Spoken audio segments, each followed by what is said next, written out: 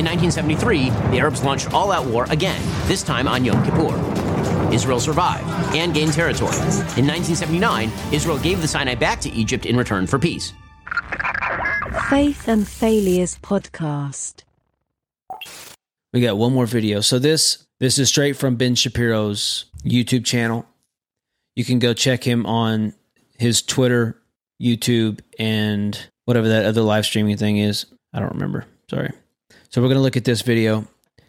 And he directly, and this is what I like about him, he directly comes at things and says, you have been lied to. That's the whole premise of his video. The things that we have been seeing on our screens from Hamas are atrocities, obviously. But the media have said that these atrocities, they're really missing context. The context they are providing, well, that context is a bunch of lies. There are 4 myths generally propagated by the left around the history of Israel and the Palestinians. These myths matter because they lead people into a peculiar moral relativism whereby attempted murder or successful murder of Jews is excused, and meanwhile, the evil human rights violations of the Palestinians are minimized. Myth number 1. Israel is historically Muslim territory. This is a pure and absolute lie. Israel is historically Jewish territory. According to the Bible and certain interpretations of contemporaneous archaeology, Joshua entered the land of Israel in 1400 BC. The Kingdom of David was founded around 1000 BC. The first Temple of Solomon was built in approximately 957 BC. The Second Temple was built in approximately 515 BC. The Hasmonean dynasty was founded in 166 BC. Jerusalem was destroyed in 70 BC, and the Jews exiled from Israel in 136 CE after the defeat of the Bar Kokhba revolt. The Romans, in an attempt to shame the Jews, renamed the area Palestine as an insult after the Jews' historic enemy, the Philistines. Even during... Okay, so you remember this is the picture right here, the story of David and Goliath. Now, what was Goliath? He was a Philistine, okay? So the word actually, in the original language, it ends up becoming Palestine, however you want to... I'm from... It's funny because where I went to high school, it is... spelled exactly the same, but if you're from Palestine, here in Texas, you say Palestine. Palestine is over in the Middle East. During the exile, there was continuous Jewish presence in the land. Islam, which is the religion of the Palestinian Arabs, was not even founded until the 7th century CE or AD. No independent Arab state has ever existed in the area known as Palestine. Myth number 2. Israel is the cause of the failure of land partition in the Middle East. This is, again, a pure lie. In 1917, the British promised the Jews the entire area of Palestine. At the time, Israel and... So if anybody ever tries to tell you any nonsense about the conflict or why it's going on and that it used to belong to the Palestinians and they're just, they are protecting or trying to retrieve back their land, share this video with them because this is actual historical facts. Ben Shapiro does his work. He actually has a team of people that make sure that he always puts out right information. And people need to know that this is actually the truth about what it's even over. Like, it didn't belong to the Palestinians. It is historically Israel territory. And Transjordan, which is today's Jordan. In 1920, the Arabs began pogroms, a mass murder of Jews, in Jerusalem as a sign of anger at the British mandate in Palestine. In 1922, the British government, in response, announced in a white paper that the Transjordan area, 70% of Palestine, would be sliced off and made an Arab state. That would become Jordan. In 1937, the Peel Commission recommended a rump state for the Jews, in which the British would retain control over Jaffa and Jerusalem, the Arabs would get the entire Negev and nearly the entirety of Judea and Samaria, and the Jews would get a tiny swath of territory along the coast, including Tel Aviv and Haifa. In 1939, the British, in response again to Arab pressure, restricted Jewish immigration to Palestine just as the Nazis began World War II and just before the Holocaust. Nonetheless, the Jews sided with the Brits, the Arabs sided with Hitler. In 1948, the British mandate ended and Israel declared its independence. David Ben-Gurion read the Proclamation of Independence to 13 other members of the Israel Provisional National Council. Israel had taken its place among the nations of the world. In 1964, with the Arabs still in full control of the Gaza Strip and West Bank, the Palestine Liberation Organization was founded, calling for the destruction of Israel. Here is a contemporaneous British report on the first chairman of the Palestine Liberation Organization. One of the most extreme anti-Israeli politicians in the Arab world, Ahmed el-Shukeri, the leader of the Palestine Liberation Organization. As the spokesman for 1 million Palestine refugees, he's fanned the flames of hatred for Israel with unflagging energy. In 1967, the Arab League announced the three no's: no peace, no recognition, no negotiations. With all of Israel's enemies mobilizing against it, Israel launched a preemptive strike on the Egyptian Air Force, inaugurating the 1967 Six-Day War. This ended with Israel gaining miraculously the Sinai Desert, the Golan Heights, the Gaza Strip, Judea and Samaria, now known as the West Bank, as well as the entirety of Jerusalem. In 1973, the Arabs launched all-out war again, this time on Yom Kippur.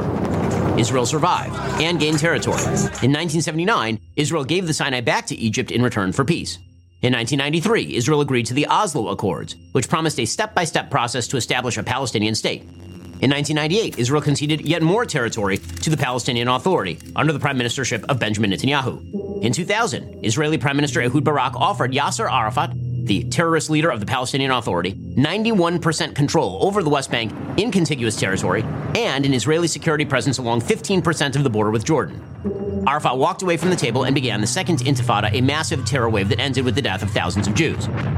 In 2005, Israel unilaterally withdrew from the Gaza Strip. Hamas immediately took it over and began using it as a base for terrorist activity. That continues until this day. In 2008, Israeli Prime Minister Ehud Olmert offered even more than Barak in President of Palestinian, Prime Minister of Israel. So they are shaking hands terms of territory, with some land swaps to maintain Jewish-populated areas in exchange for some Israeli territory. Olmert even offered to relinquish Israeli sovereignty at the Temple Mount, the holiest site in Judaism, as well as the entire Old City of Jerusalem to a 5-member non-sovereign international trusteeship comprising Israel, the PA, Jordan, the U.S., and Saudi Arabia. PA head Mahmoud Abbas walked away without a counteroffer. So for someone to say that there's not been any sort of negotiation from Israel at all, looks like there's been quite a bit. Myth number 3. Israel expelled all Palestinian Arabs from British Mandate Palestine. This is, again, a lie. Israel's founding documents asked Arabs to stay. Israel's Declaration of Independence, in the middle of an ongoing war with Arab nations, reads, quote, "We appeal, in the very midst of the onslaught launched against us now for months, to the Arab inhabitants of the State of Israel to preserve peace and participate in the upbuilding of the state on the basis of full and equal citizenship and due representation in all its provisional and permanent institutions." Debate has raged for decades over how many Arabs left the nascent state of Israel thanks to expulsion and how many left because they were told to leave by their own leaders. An estimated 250,000 to 300,000 refugees left before their homes were even in a war zone. We didn't compel them to leave. They left on their own will, or rather on the will of the Arab leaders who advised them even before trouble started. The collapse of Arab society during the 1947-48 war, leaving many Arabs without a means of support, has been well documented. Israel will do everything in its power to help the resettlement of these refugees by paying compensation and by other. Hundreds of thousands of these refugees ended up in the West Bank and Gaza, which remained Arab territory until 1967. Furthermore, Arab nations refused to take in hundreds of thousands of Arabs, turning their co-religionists into refugees who have maintained that status for literally decades, a situation unparalleled in human history. Fully 62% of such refugees live outside the West Bank and Gaza Strip, according to the UNRWA. Meanwhile, Israel, tiny Israel, took in over 800,000 Jews expelled from Arab lands between 1948 and 1951 and never asked for land to be returned to those Jews. Myth number 4. Israel is an apartheid state. Israel is most certainly not an apartheid state.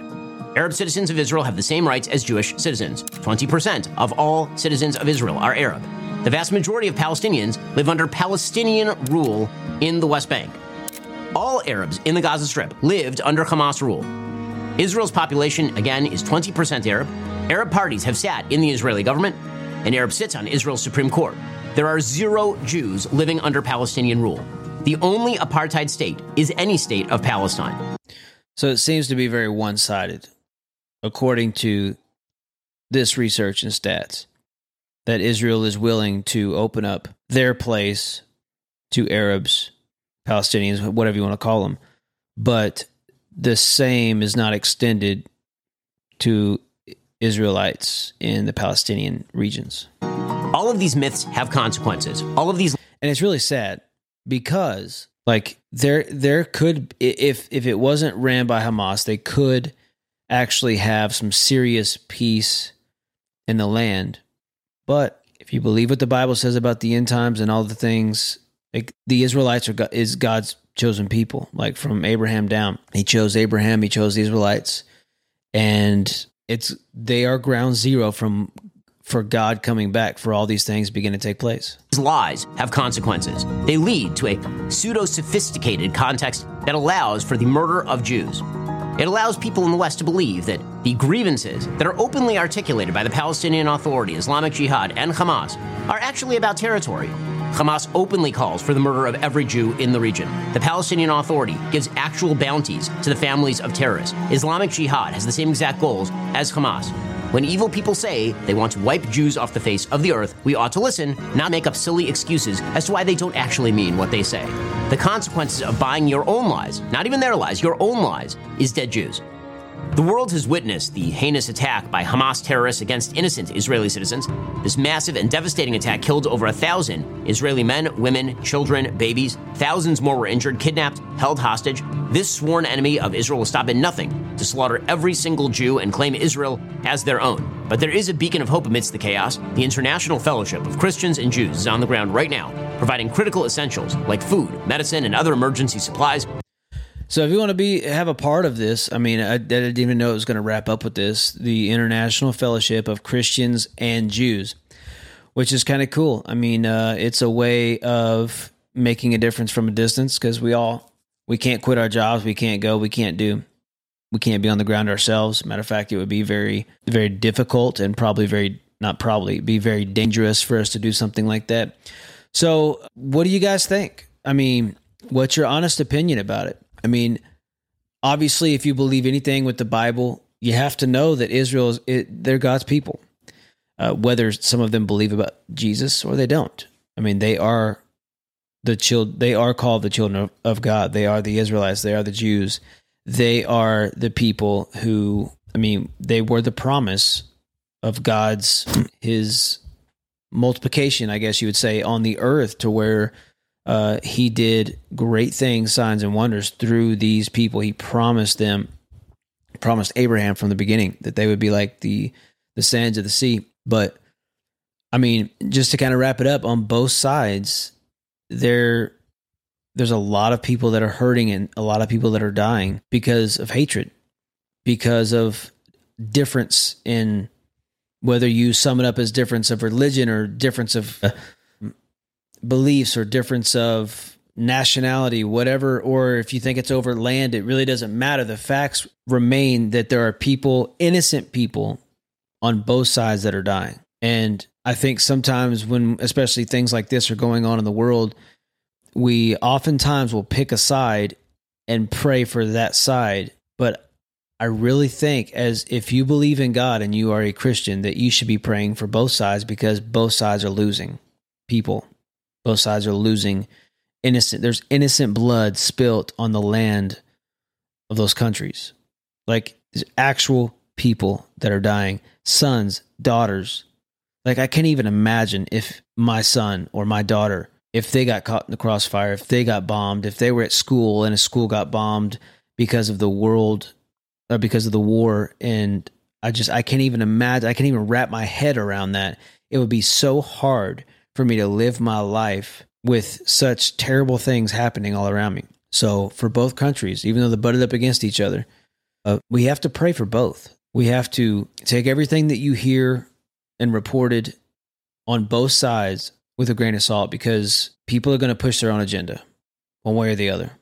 Whatever side they end up resting on, they're going to push an agenda. We just have to be bearers of light. We have to be people that are willing to speak truth and shine the light of Christ even in dark times. And we are too, even though it's a terrible thing, we are called to love our enemies. Like, that is what the Word of God tells us to do, that we are to love our enemies, whatever that looks like.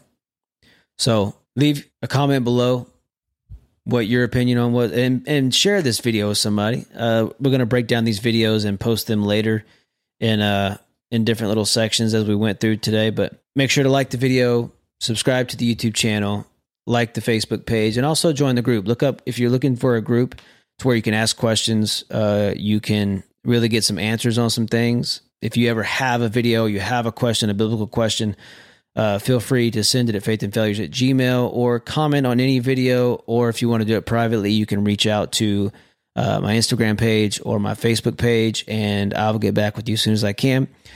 God bless y'all. Continue to pray for Israel and pray for the people in Palestine. Both sides. In war, there's no winners. There's only sides that lose less people. And so just pray for both sides. Pray that God will have his way. And I believe with all of my heart, COVID was one of the first steps.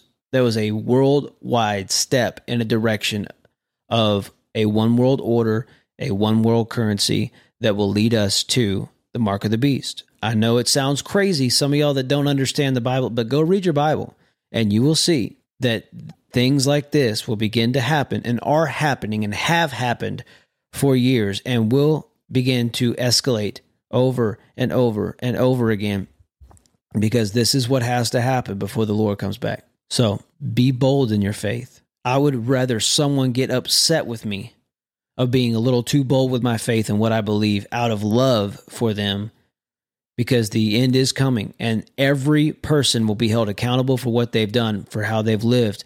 They will be held accountable for whether they accepted Jesus or whether they didn't. And no one will be standing with them at the judgment seat of Christ. It will be only themselves, and they will either be told, "Welcome in, my good and faithful servant," or "Depart from me, I never knew you." The sad thing is, so many people going to churches right now will end up being a part of the group that does not get accepted into heaven because they had nothing to do with Christ in their life. They just came to a church. And I guarantee you it's going to be a lot of people in the Bible Belt to where they go to church, but they have no relationship with Christ. Very, very soon, the Lord is going to return. And very, very soon, we're all going to have to stand before the Lord in judgment. I hope that puts a little bit of fear of the Lord in you, to if you are not living right, that you begin to live right, you begin to seek after God, you begin to chase after God with all of your heart finally. I remember the time that I really began to chase after God with all of my heart. It changed my life, and I haven't looked back. So I love you. I'm praying for you, and I hope you all have a great rest of your weekend. Faith and Failures Podcast. Thank you so much for listening to today's episode. It would mean a great deal to me if you download, share, and subscribe so you can be notified every time I put out a new episode. Once again, thank you, and see you next time on Faith and Failures.